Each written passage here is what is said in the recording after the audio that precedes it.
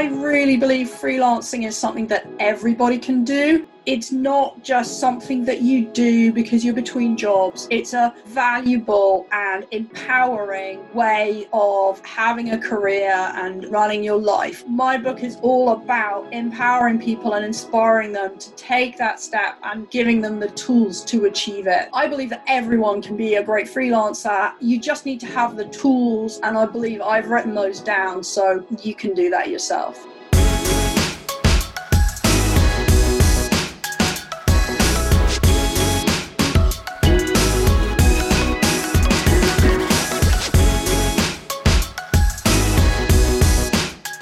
What's up, everyone? Welcome to another episode of The Artist of Data Science. Be sure to follow the show on Instagram at The Artist of Data Science and on Twitter at Artists of Data. I'll be sharing awesome tips and wisdom on data science as well as clips from the show. Join the free open mastermind Slack channel by going to bit.ly.com/Artists of Data Science, where I'll keep you updated on bi-weekly open office hours that I'll be hosting for the community. I'm your host, Harpreet Sahota. Let's ride this beat out into another awesome episode. And don't forget to subscribe, rate, and review the show.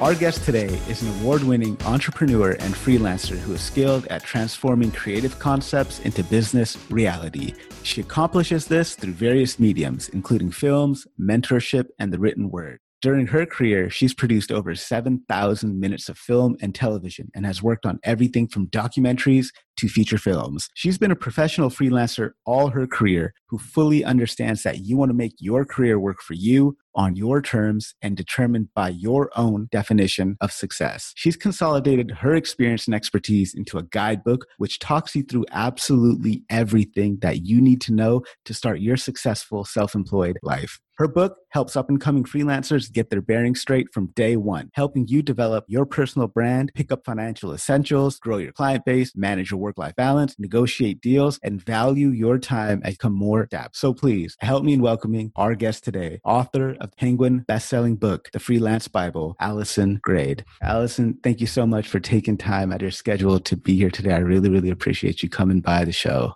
Oh, it's an absolute pleasure to be here. Really nice to chat to you. Looking forward to it.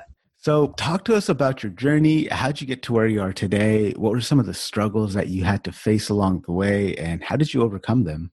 Cool. So I did my university in England. I was lucky enough to get into Cambridge University. I got in to be a scientist, actually. I did maths, physics, chemistry at A-level, got into science and got into do natural sciences. And then over that summer period, my boyfriend at the time, he's like, oh, I'm at NYU. I'm doing film studies. It's so cool, do something more progressive. So I ended up changing to social and political sciences in my first year because I was really interested in psychology anyway. And they both offered it, one from a sciencey based background and one from a social background. So I was like, okay, I'll do social and political sciences. And that led me on to management studies in my final year. So it was always around business for me, but it wasn't traditional business. I'd grown up in quite a media-based family, and I went in and I looked at all the jobs on offer and all the companies, and I ran out again because it was just, I didn't identify with it. And I was like, well, I'm just going to give it a try in the media industry, see what happens. And kind of still here I am having reinvented myself in so many different ways as a freelancer, but maybe it's more iterated than reinvented. So yeah, that's why I wrote the book, because nobody gave me a guidebook. Nobody teaches it. So I'm like, well, I actually know about this. So I'm going to write it down. I love it. I'd love to get into your book, The Freelance Bible. So before we do that, I'm curious, what are some of the documentaries or feature films that you've worked on that perhaps our audience might have heard of? It's been very, very UK specific. Most recently, I've been doing live to cinemas and online for theatrical productions. So the most fun one, the really big one, you'll know the show is Rocky Horror Show. It was the 40th anniversary and they did an all-star one-night celebrity production, and they got some of the original people back in to play different roles, and we had all these different guest stars, and we went live to, I think it was 600 cinemas across Europe. So that was pretty cool. But then otherwise I just did very, much mainly UK type productions, factual entertainment. So people work with people like Des O'Connor. It's a knockout, but not the really early one, the later one that came back with Frank Bruno. Remember the boxer? He was in it. He was like the umpire school guy. So yeah, probably not so much that's really hit Canada, right? Yeah, I'll definitely include some of that stuff into the show notes and give our audience an opportunity to check that stuff out. I'm interested to see how the future of theater going, movie going, and film in general will be affected by our, global pandemic situation. It'd be interesting to see how that plays out in the future. I'm looking forward to just being able to watch feature films at home, just kind of rent them through some app and watch them at home. But do you have any thoughts around that as to how things might be affected? Oh, absolutely. I mean, I'm doing a lot of work on this at the moment. I mean, I think it's very, very different for film and TV compared to theatres and festivals. And, it's the big divide is those that are reliant on ticket sales to the public and those that aren't. So film and TV, which is not reliant on that, I think actually in the UK, we're quite ahead of the curve. Things are starting to open up. The soap operas are happening. I know, I've got pitches in with the BBC at the moment that we're waiting to hear on because they can see the black holes particularly the linear channels can see the black holes in the schedules. And even when you look at Netflix, it's like, how many times can I look at the same things? We're all looking for new, fresh content. So film and TV is absolutely coming down the line, and I think it will open up quickly. The theatres, that is really worrying because it absolutely is about having people in confined spaces for long periods of time. And, confined spaces, lack of ventilation, long periods of time, that's absolutely right breeding ground for coronavirus. So, that's going to be challenging. So we'll see. It's too early to tell for some of them, but I'm confident for film and TV at the moment. Awesome. Thank you for your insight onto that. Let's get into your book, The Freelance Bible. Let's start with a question that's pretty kind of high level and general, but I think it's really important. What does being a freelancer mean? I think for me, the key thing about being a freelancer is that, you are in charge of your destiny. You're not waiting for someone to say, please do this. You're not waiting for your boss to say, this is the next thing I want you to do. You've got to find your own work to do. And what comes with that is you're expected to have your own tools of the trade. So just like, if you need a plumber to come around to your house, they don't arrive and go, so where are all the plumbing tools? You buy them in because they have those tools. So, the thing about being a freelancer is you are there, you're selling yourself, you're selling your services. But with that comes huge autonomy because you can work where you like, when you like. I mean, within reason, your clients are going to have deadlines and stuff. But for me, I'm quite an early bird. I'll often start at 5:30, 6 o'clock in the morning and do 2 or 3 hours work before I worry about giving the kids breakfast. Well, particularly at the moment because I don't have to do school runs. So, I can get a big chunk of work in, which allows me to have time with the kids, then go back to work. And so I can just structure my day to work when my brain actually wants to work rather than when the company says my brain should be working. And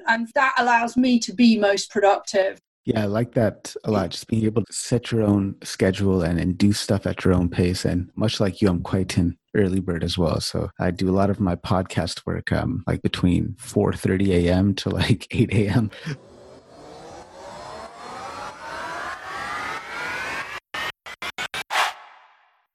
Are you an aspiring data scientist struggling to break into the field? Well, then check out dsdj.co/artists to reserve your spot for a free informational webinar on how you can break into the field. That's going to be filled with amazing tips that are specifically designed to help you land your first job. Check it out. dsdj.co/artists.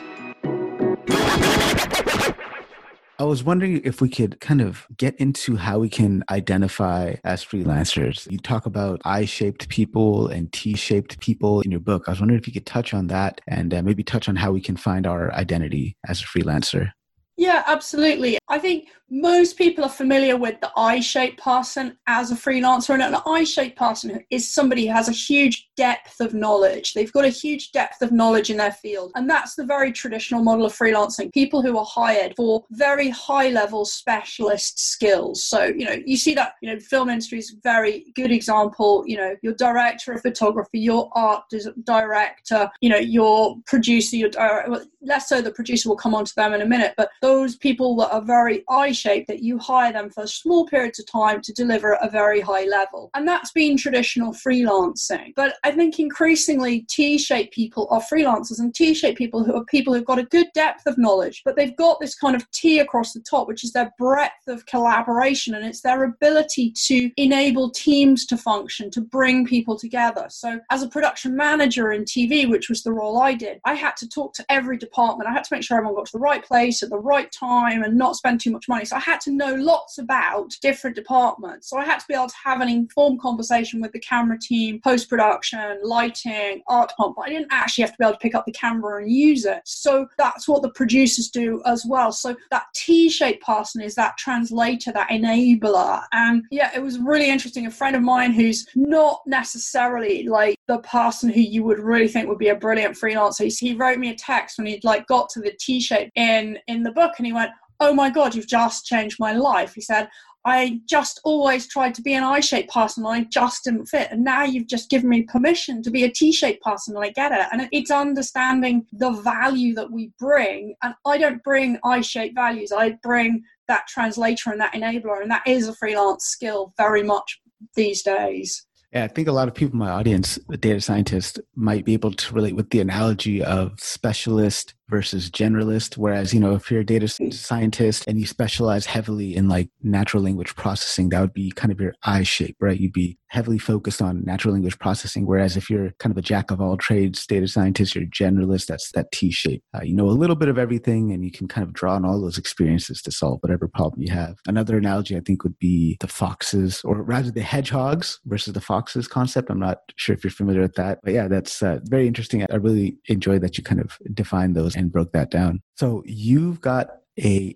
3 C's analysis in your book that could help us become better freelancers. I was wondering if we can touch on that. You can maybe walk us through that at a high level. Oh, absolutely. So the 3 C's comes from, doing my MBA at INSEAD and doing, the marketing strategy and the marketing planning. And that's the basis of your marketing plan and your marketing research, that 3 C's. So it's customers, company, and competition. So if we start with company, that's you as a freelancer. That's your skills. That's what you bring to the table. So you can kind of do that SWOT analysis of, what are my strengths? What are my weaknesses? And I do a lot of work in the skills audit in the book where you can really drill into that, and there's an exercise about that. And then you can look at that and go, well, what are the opportunities for someone with my skills? What are the threats to it? So you can do a really good piece of research around what do I have to offer as a freelancer? So that's your company. Then you can start looking at your customers. Who are they at the moment? Who do you want them to be? Where are they based? What sectors are they in? What do they want from you? Are they big companies? Are they small companies?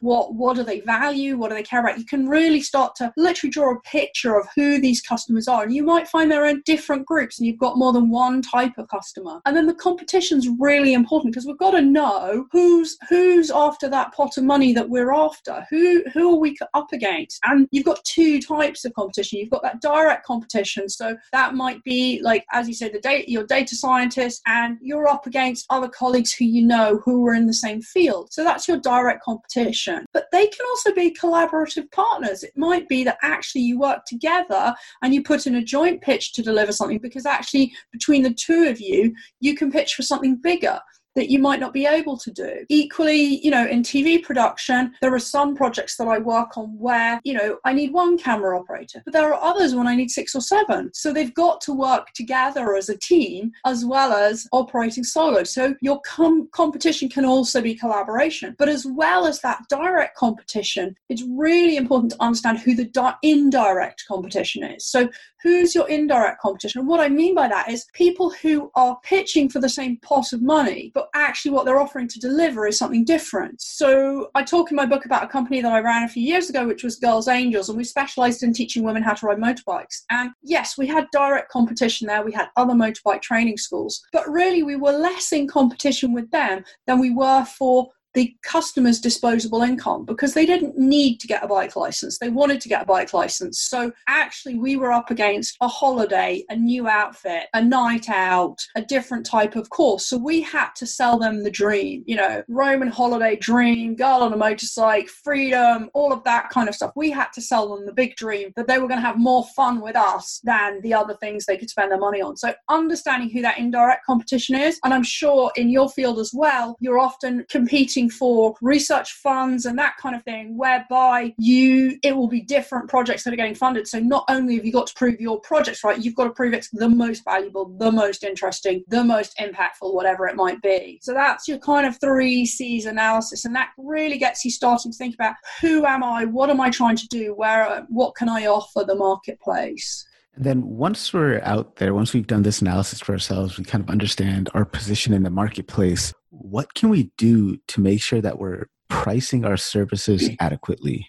Yeah, pricing, I talk about an awful lot with people because it's really, really hard. I mean, first of all, you've got to do your basic numbers and do your spreadsheet and know that what is actually going out every week or every month and what you need to earn after your taxes. So you've got to do that as your baseline. And that's like your baseline sales projections for the year. But you've got to remember that what's going out of your pocket in your personal income is post-tax. So as a freelancer, I get paid including all my tax, and in the UK it's national insurance. So I have to put some of that aside. So whatever you calculate for your personal expenditure, you've got to add back in the taxes that you might be collecting that you then have paid to the government. So just to remember not to forget that bit. So then you've got a base level of what you need to earn. So from that, you can start looking at it and slicing and dicing it in different ways. You can look at, well, okay, if I've got a sense of what my daily or weekly rate should be, I can just work out then how many days in the year I need to work to earn that. And if that's, I always look for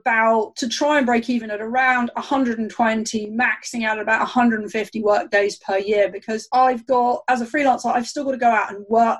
Still got to go out and find the clients. I've got to find the business. I've got to do the admin. I've got to do the financial paperwork. I've got lots of other stuff that I need to do. So I can't plan to be working 365 days a year, or say you go 47, 48 weeks, you've got 4 or 5 weeks holiday a year. I still can't be planning to getting paid work all of those days. So I tend to work on about, as I say, 120 to 150 days a year. So if I look at what I need to earn, I can divide that by 120, 150. That starts to give me a sense of a daily rate. So then I'm getting some more information, and then I can do some benchmarking, and I can look at, what jobs are being advertised, what freelance call outs there are, what other projects are going on. I can start baselining against those. Again, if I see a permanent job, I'm kind of going, well, that's one salary level, but actually it's going to cost that company another, well, certainly about 25% by the time they've given them a desk, a computer, paid the extra employer's taxes and stuff. So bearing in mind that, so I can benchmark, I can talk to people, I can ask people in my network, I can use mentors and stuff. What do you think it's worth? And so we're starting to build up a picture of what the value is. And you can look at, well, where am I deploying my skills? If I'm teaching how to be a great filmmaker, that's one type of rate. If I'm being a filmmaker, that's a different rate. But it's a different rate on a small project to a big project. So I've got to look at the context around that and the audience as well. If I'm working for a company and it's developing an idea that's speculative, I might do a deal that's lower price but gets me on the list for when it comes off. So I'm starting to do a whole mixture of research to start looking at what sort of price might I charge. But at the same time, I always take a step back, because we can get very stuck focusing on that, and it's a really important exercise. But I take that step back and I think, well, actually, what is the value to my client of what I'm doing? If I'm going to increase sales by 20% through what I'm doing, I'm worth an awful lot. If I'm going to increase sales by 100%, I'm worth even more. If I'm going to save them loads of money on the bottom line, I'm worth a lot. So I've got to put that into the context of the value that I'm delivering for the client. Why are they coming to me? What problem or need am I solving for them by the work that I do? And that starts to unlock a different value and pricing conversation. But I still need to know my baselines before I go into those conversations. I like that approach. Pricing yourself based on the value that you're contributing. It reminds me of this, I forgot where I read it, but there's a building that had this crazy leak going on, nonstop leak or whatever, and the owner of the building called a plumber, and the plumber charged him like $500 to change one washer. The washer costs like 50 cents or something. But knowing which washer to change or which screw to screw in, that's that value-based knowledge that you need to build into your price, right? All that experience and expertise you have. Another question I think you might have covered it with your previous answer, but I think let's take, for example, a case study. I have a cousin who is a technical writer who's doing freelancing work on the side, kind of in adjacent spaces, such as blog post writing and writing other technical documents. And he's setting as his baseline the hourly rate that he makes at work. Do you think that would be a reasonable place to start as a baseline? Or do you want to, if you're doing freelancing on the side, you want to price yourself higher than that? Yeah, but it's client and sector specific. It's about that value that you're adding. So if you've got a real depth of tech, if you go back to that I-shaped thing, if you've got a real depth of knowledge, it's understanding the value of that. So if he can communicate that technical knowledge in a way that other people can't, then you can really start to leverage that and build on that value. I think the classic question I would be asking is, how busy are you? If you've got work coming out of your ears, the general rule is you're not charging enough because everyone's after you because you're good value. So what happens? Well, you put your prices up. Okay, so you lose a couple of people along the way, but you're earning more and you're doing less. You're kind of winning. So it goes back to the economics of supply and demand, basically. So, it's about, when you're starting out, you are going to have a lower rate. But as you start to get busier, that's when you start to put your prices up, and you're just balancing that equilibrium. And it's not easy, and it's hard to say no, and it's hard to put your prices up. But actually, when you become stupid busy is when you go, okay, no, you need to churn a few clients or get the prices up. Thank you for that. So is there ever a situation where we should work for free? And if so, how can we flip that to become a positive for us? So I think that's a really interesting question. And I think I always start by asking, what's in it for me to do this for nothing? So I would only do something for nothing if it was delivering value for me. So there's different scenarios where I might do that. As an experienced practitioner, I will do work for free rather than, say, give to a local charity. I would rather use some of my expertise to support their activities than give them cash, because I feel I can make a better contribution that way. So I might help them with their marketing campaign or something like that, something practical that I can help them with that has much more value than me writing them a check for $50 or something. So at that point, but those are what I call my hobby clients. Those are people that I deliver my skills to, but I don't have any reason to get any financial reward from. So that's one way that I will work for free. But the other side of that is either when you're starting out or when you're experienced but you're trying to work in a new sector, that's about that portfolio building. But you've got to understand what you're doing it for and why. And, there's a lot of backlash in creative industries about people working for nothing. And you've really got to understand what you're getting out of it. Because if you go and you make a film for somebody that's a pitch film, but you can never show it on your website, never talk about it or anything else, then really why are you doing it for free? Why are you getting involved? Because you can't talk about it. You can't show it to anyone. You've got nothing to say for it. And those people, they're not that well connected. They're not going to introduce you to anyone. So if I was starting out as a filmmaker and someone wanted me to work for nothing, I'd be like, well, okay, what's your track record? Why are you doing projects that are free? Who do you know who's really professionally working in the industry? Who, is this your hobby project and therefore you can introduce me to some great people? Or are you someone that just takes lots of people for free and then they go and find other people? So you've just got to work out that cost benefit analysis of why you would do it for you. But I wouldn't take on work for free without doing that myself for any piece of work. The times when I've broken my own rule, it's always been a pain in the ass because they don't value me, they don't engage with the project properly, you get taken advantage of. So you absolutely got to set it up well. I like that advice. It's really good. That's better than the advice that I'd given to my cousin, because I told him he was in a situation where people weren't giving him business because he didn't have a portfolio that he could share with them. So the advice I'd given him was, okay, we'll take on 1 or 2 projects for free, with the caveat that this project, after redacting any confidential information, will be used as part of my portfolio in lieu of payment. However, if you think the work I did was good, then you could pay me at this rate. That's the advice I gave to him, which I think I might have to take back now. So all about the portfolio. No, it's about the portfolio, but you've got to know when to stop, and you've got to start asking for money if you're delivering for people, and leveraging those networks that you've got to get introduced to more work and to more opportunities. So I'm always keen, get new introductions. That's what I'm always looking for, is the next lead and the next lead and the next lead to get that paid piece of work. So now that we've established how to find our clients, we do the 3C analysis, we kind of understand how we're going to price ourselves. And now we're in the situation where we've got us a piece of work. And, while we're working with clients, there's inevitably going to be meetings, and there's going to be kind of those fact-finding missions. How can we make sure that we're getting the most out of our client meetings? Yeah, that's an interesting question. So certainly in the early days at the start of a project, or when you're pitching to a client, you've got to have your pitch ready. You've got to be able to explain why you can add value. What is it that you're going to do? Why should they hire you rather than your direct or indirect competition? And that's all about winning the hearts and minds, why you're the best, why you can solve their problems better, faster, whatever it is. It's never cheaper. It's never cheaper. Freelancers are luxury items there. We are highly skilled, highly trained people, and we deliver high quality services. So it's never cheaper for me anyway.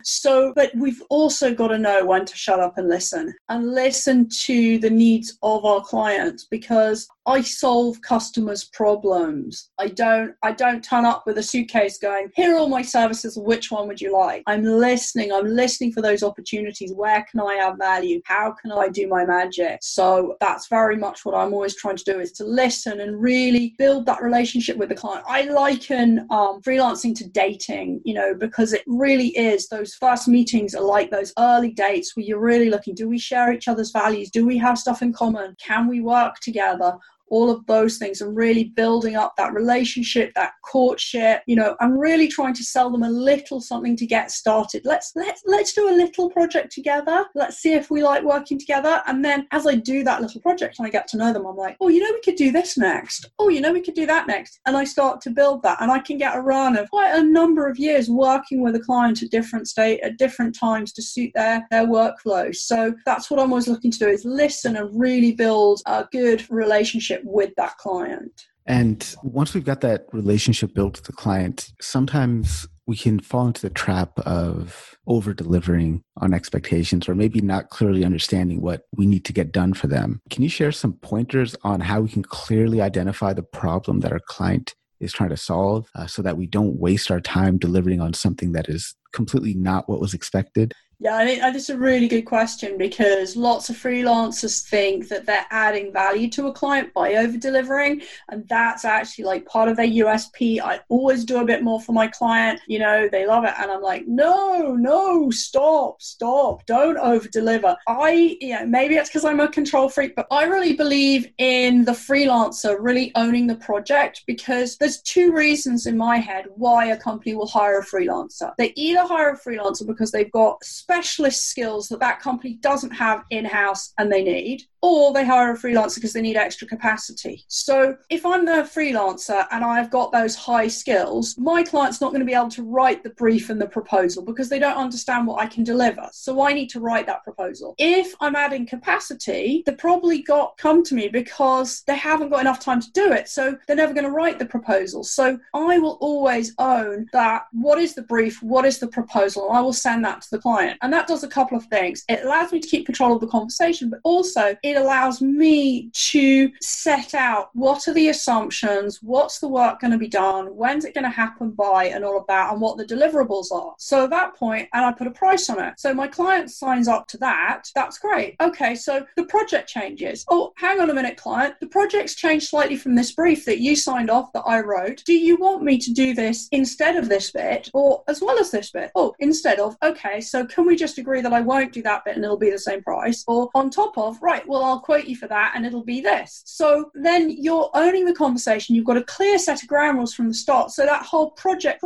change, you can step away from, and there's a place to have the conversation. Thank you for that. So where do you see the future of freelancing headed in the next 2 to 5 years? I think certainly with where we're at the moment with coronavirus and real uncertainty in the economy, I think we're going to see huge numbers of freelancing opportunities. It's sad to say, but I think there's going to be an awful lot of redundancies coming up because there will be sectors that just aren't in a position to keep going in the same way. And unlike a more traditional recession, it will hit an industry or a sector. So people will have to find new ways to redeploy their skills. And then other companies will be busy, but they'll be terrified that something's going to hit again. There'll be hiring freezes, but they'll have busy periods, so they'll need freelancers. So I think the opportunities for freelancers are going to increase massively post-COVID, just because of the way, as the economy opens up again, people will be more risk averse in terms of taking people on, and there'll be a lot of people out there in the marketplace, and there won't be as many jobs. So that naturally starts to go, well, can I find a little bit of gig work here and there? Can I be a freelancer? Can I be a consultant? So people will be looking for enterprising ways to earn a living that aren't a sort of, especially if they're experienced professionals, they're not going to be looking to do those minimum wage jobs that might be on offer. And how do you think technology will impact freelancers in the next 2 to 5 years? Oh, I think it's really exciting because I'm already seeing clients talking to me who would never have approached me in the past. So, in the UK, I do lots of webinars for universities now, whereas before they'd have always expected me to turn up in person. They wouldn't have the infrastructure capability. So, Plymouth, it's probably not far in Canadian terms, but it's a long way from Birmingham where I am. It's right down the far southwest of the country. I did a webinar with them. I don't think they'd have reached out to me and said, oh, can you come to Plymouth? I'd be like, well, I need to stay in a hotel and and it's going to cost you this. They were like, can we just buy an hour of your time? I'm like, yeah, that's fantastic. And I think I'm going to see way more of that happening, around the world. Just like, we're chatting here now. We found a good time that worked for both of us.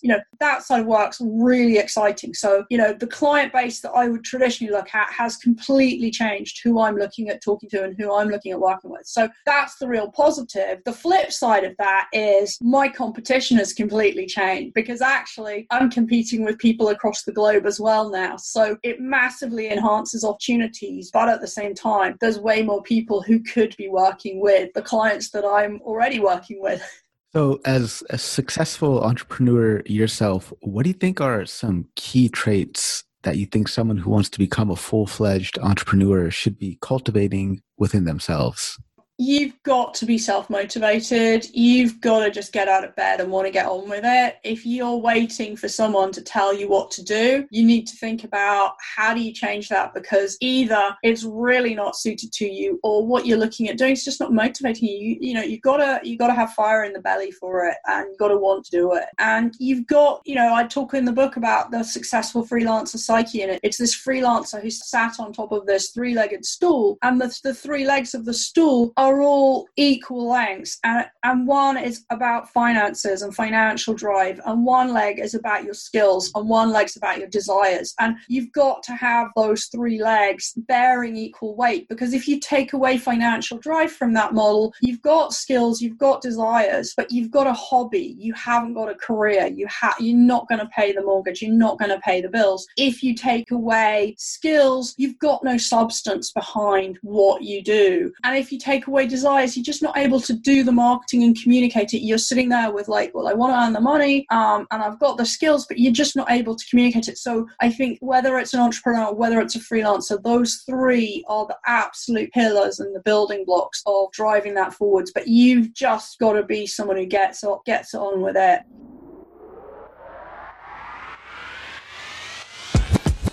What's up, artists? Be sure to join the free open mastermind Slack community by going to bit.ly/artists of data science. It's a great environment for us to talk all things data science, to learn together, to grow together. And I'll also keep you updated on the open bi-weekly office hours that I'll be hosting for our community. Check out the show on Instagram at the Artists of Data Science. Follow us on Twitter at Artists of Data. Look forward to seeing you all there.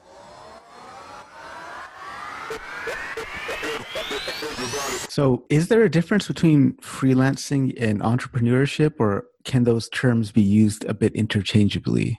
people do use them interchangeably. I think for me, a freelancer is somebody who sells their services. As a freelancers aren't looking to grow, to hire loads of people, to get investment. It's about selling your services, and it's about the autonomy and the work-life balance and being valued at what you do, loving all your projects. An entrepreneur is much more around, I want to build a business, I want to sell products, I might want to get investment, I want to build a team. So entrepreneurs are much more focused on that scaling up side of things, I think. I mean, that's the difference I see. And freelancers can start as freelancers and go, actually, I've got a business in that, I'm going to scale it, but really freelancers, for me, are people who sell their services to other companies rather than your designer maker who's got an Etsy shop and is selling product. I'd see that more as an entrepreneur, as a business. So you mentioned some of the similarities between freelancers and entrepreneurs. You talk about it in your book as well, that 3 elements of the successful freelance psyche, which you mentioned, they're like 3 legs of a stool. But what would you say is the difference between the freelancer mindset and the entrepreneur mindset, having been on both kind of sides of the field?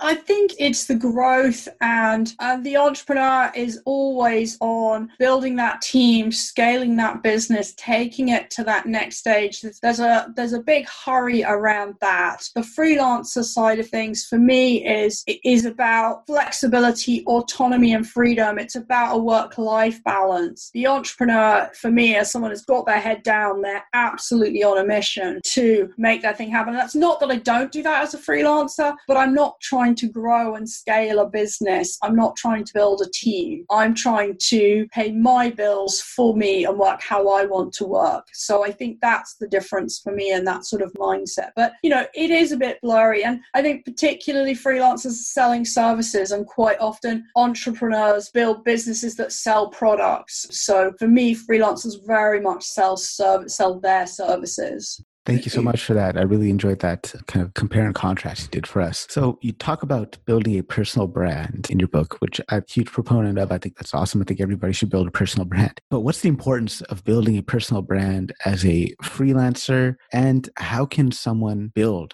a personal brand for themselves? I think you have to take a step back and think about how we relate to brands as consumers, because we're all really, really sophisticated consumers of brands.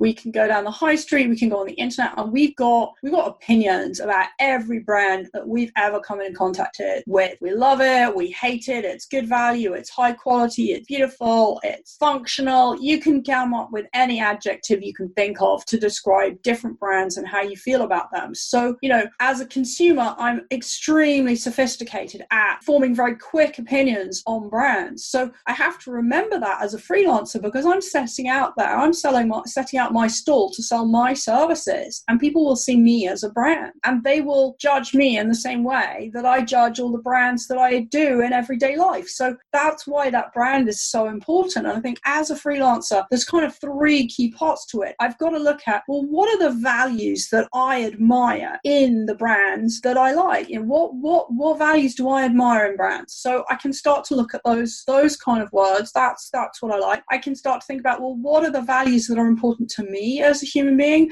And then I can look at, what are the values that I think a professional freelancer should adopt? And from that, I can get a whole list of different brand values. And I try and drill those down to about half a dozen core brand value words that really say what I'm all about as a brand. And from that, I can then start to distill very consistent messaging across my social media, across my website, across my proposals, my presentations. All of my client interactions can then be focused around those half a dozen core brand value words. But, people will see us as brands. So let's understand that, embrace that, and use that to our advantage to present ourselves to the world.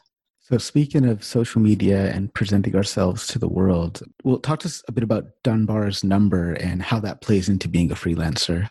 Yeah, so Robin Dunbar's an anthropologist, and he proposes that most of us can maintain around 150 people in our networks and he says that we would recognize instantly in any situation, and if we bumped into them in a bar, it would be no problem just to sit down unannounced and have a chat. So if I've got 150 people in my network and you've got 150 people in your network, that means that at one step removed, there's 22,500 people in my network. network. So all of my 150 and all of their 150, so 150 times 150, 22,500 people who I'm one step removed from. So when I'm thinking about my networks, I'm realizing that I can actually reach out very quickly to a really large number of people if I start to think about them as, not everybody's going to be somebody who can offer me work directly, but, you might have a local university by you that I say, oh, it'd be brilliant. Alison was a great guest on the podcast. Connect me up to your university and I'll do my talk about how to be a great freelancer. So I'm leveraging my network. Who do you know? So how does that work? So you can introduce me to people, and so it goes on. So then I meet them, we have a conversation, I do a great thing, and they say, oh, you should get Alison in. So suddenly my network's growing, but I've actually got to take the time to sit down and write down that list of who are these 150 people, and they're in my phone numbers contact list, they're on my Facebook, they're on my LinkedIn, they're on my Instagram. I can pull that list together and I can write to them and say, hey, can we have a conversation? We know each other, I'm doing this, people are buying me because of this, who do you think might be interested? And if they're good, close colleagues, friends, they'll have that conversation with you, and then you get a lead, and then you get a lead, and you just keep following it up. So I really like that response. That's very insightful. And I want to kind of think about how we can leverage networking events. So networking events are a huge part of a data scientist as they're starting out their career. There's career fairs that they go to on university campuses. There's recruiting events that they go to. And I think some of the things you talk about in your book about how we can leverage networking events to our advantages will really apply to this group of people in my audience. So how can we do that? How can we leverage networking events without coming off as, here's my resume, please hire me? Yeah, no, it's a really good question. I think I'm pleased you framed that with people starting out, because I think there's different approaches at different stages in your career. I think when you're starting out, you need to do lots and lots of research before the event.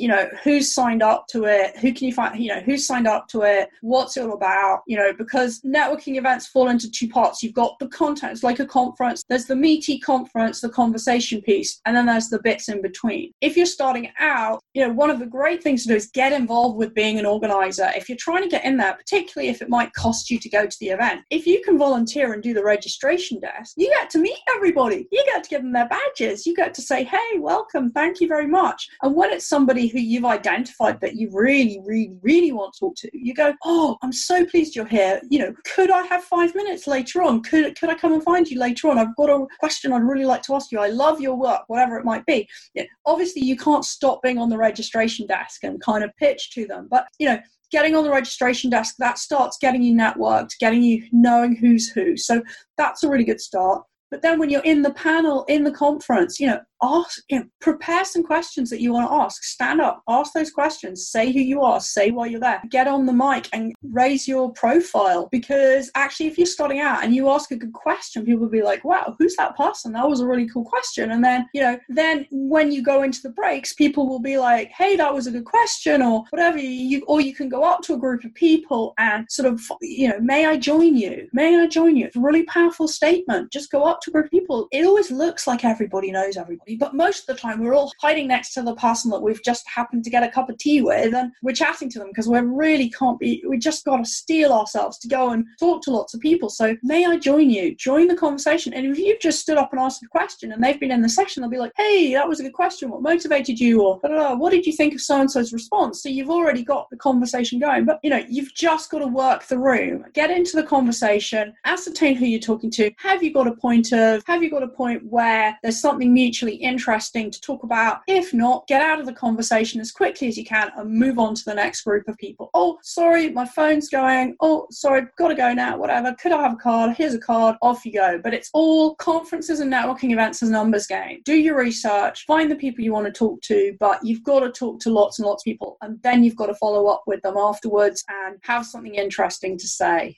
Thank you for that. I know that our audience is really going to benefit from that. I was wondering if you could speak to your experience being a woman entrepreneur and freelancer, and if you have any words of encouragement for the women in our audience who are breaking into or are currently in this world that you talk about in Freelance Bible. Yeah, that question, I looked at it when you sent the thing over, and I'm like, I do resonate with it, but I don't, because I just get on and I do my thing. And I guess the best place for me to talk to that from is when I was running Girls Angels, because I was a woman running a motorbike training school, and I can imagine like women in data science is probably not huge numbers. So, you can actually create quite a profile and a brand quite well if you market yourself cleverly. So when we ran Girls Angels, I don't know if it's the same in Canada, I'm sure it's relatively similar, but when you do motorbike training, everyone's got to wear like the fluorescent bib over their clothes so you can see that they're having a lesson, and it's got to have the company's phone number on and this sort of thing. So the tradition in the UK is that everyone wears these bright yellow ones, and our branding was all pink because we were Girls Angels and everything. So I asked the authorities if I was allowed to wear fluorescent pink ones, and they couldn't come up with a reason not to, because they were fluorescent, which was the rules, and reflective and everything else. So suddenly we appeared on the scene. We were really bold and really loud, and we were bright pink, so everyone knew that it was our company. So I think that side of things of owning it and being just, even if you're not feeling confident inside, owning it in the moment and really going for it and holding your own is really important. We've all gone into the bathroom and gone, oh my God, what's going on? I'm sure you guys do it. You just don't talk about it. You do it differently. But, you've got to hold it together and, own what you can do and challenge it. And, don't let the mansplaining take over. Thank you for that. So I was wondering, actually, just one last formal question before we jump into the lightning round. And that is, what's the one thing you want people to learn from your story?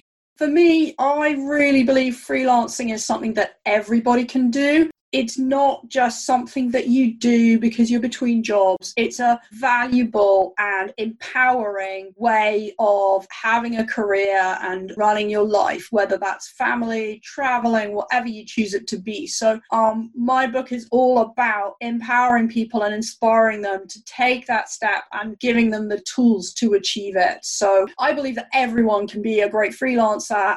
You just need to have the tools, and I believe I've written those down. So you can do that yourself. Yeah, and I definitely agree with that. And I encourage everyone to check out your book. We'll have it linked in the show notes. It was really insightful and really it's the blueprint, for lack of a better word. It is the blueprint. So jumping into a quick lightning round here, if you could put up a billboard anywhere in the world, what would it say and why? Okay, my billboard would say, make work for you, because I think that's at the heart of freelancing.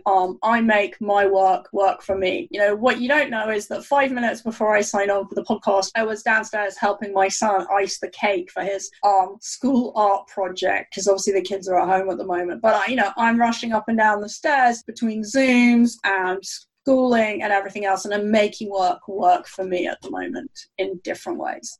What's something you believe that other people think is crazy? Okay, so I just think you have to get things done straight away. Like, someone asks you to do that, right, I'll do it now. Yeah. And I think other people think I'm mad and I'm like hyperactive, because some people go, oh yeah, I'll do that. And then I look and like 3 hours later they still haven't done it. I'm like, but you said you were going to do it. Why haven't you done it yet? I'd have done it hours ago. That's that one. So what's the most bizarre aspect or quality of human nature?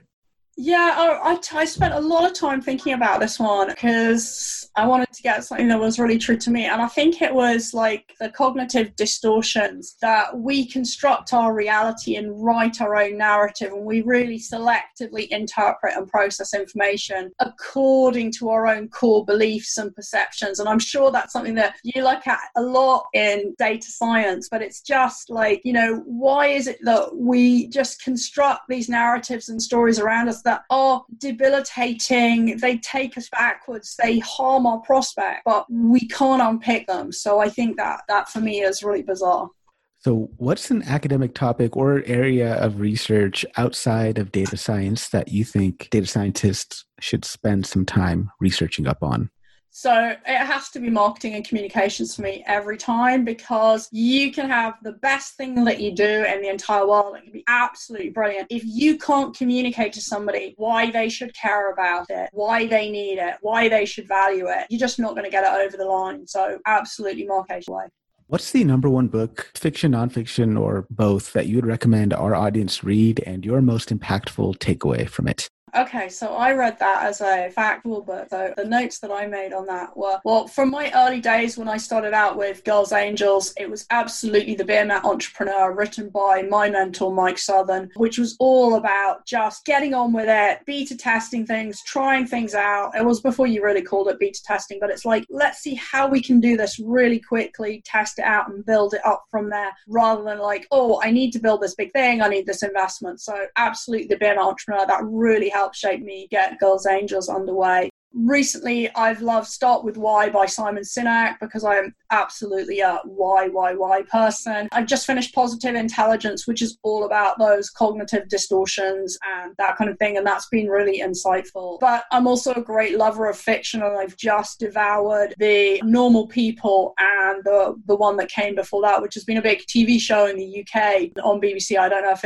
it's hit your screens yet, but it was brilliant. It's all about, well, it's called Normal People, but it's all quite dysfunctional, their relationships. It's kids growing up in Ireland and going to university, and they're both fishes out of water at different stages in their career, but they have this relationship and it's not normal. It's fascinating. So it's all that psychology stuff that I love.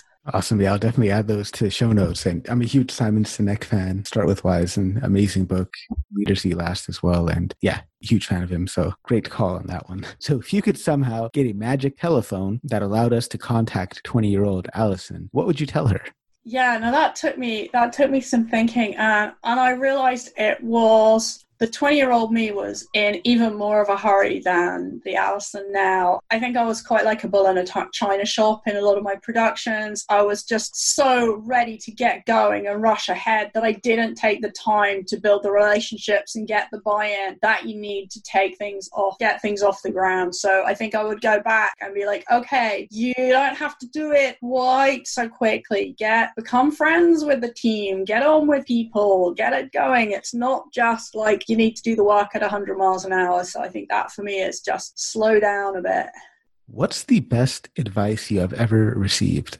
So it goes back to the place that I was at when I was like that 20-year-old me. I was a little bit older than 20 because I'd graduated from uni, but my old boss and mentor, Ivan Randall, who gave me one of my first big opportunities in TV production, it was ambulance chasing, it was Blues and Twos, it was the first of the real fly on the wall documentary series. And it was way before we had iPhones. We had like great big video recorders that we were trying to hide in police cars and on stretchers and all this kind of stuff. And when he hired me for the job, he'd seen that I was hungry, as I've said, and in a hurry and ready to go. And he saw some fire in the belly and he was like, right, you'll be great. And I'm going to really train you and mentor you. And I'm going to be right there for you every step of the way. But I'm going to let you step up into this big role.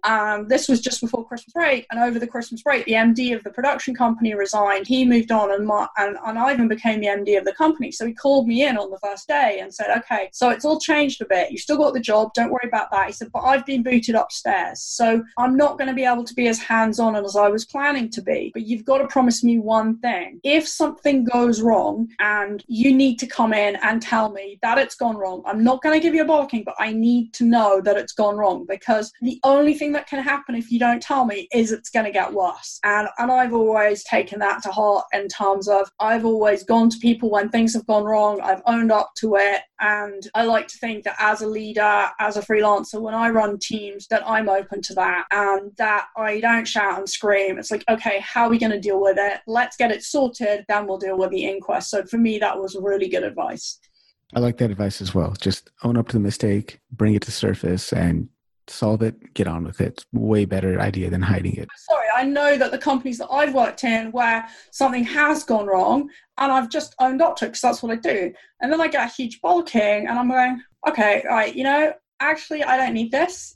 That's how you're going to deal with it. That's not an environment that I want to work in. So I'm really clear, actually, I don't want to work in that way because you don't think in the same way that I do. I've just put my cards on the table. I've gone, okay, it went wrong. Things go wrong. Yeah, it's definitely those type of environments where you do get a barking at, where it's like, all right, this person needs to read some Simon Sinek.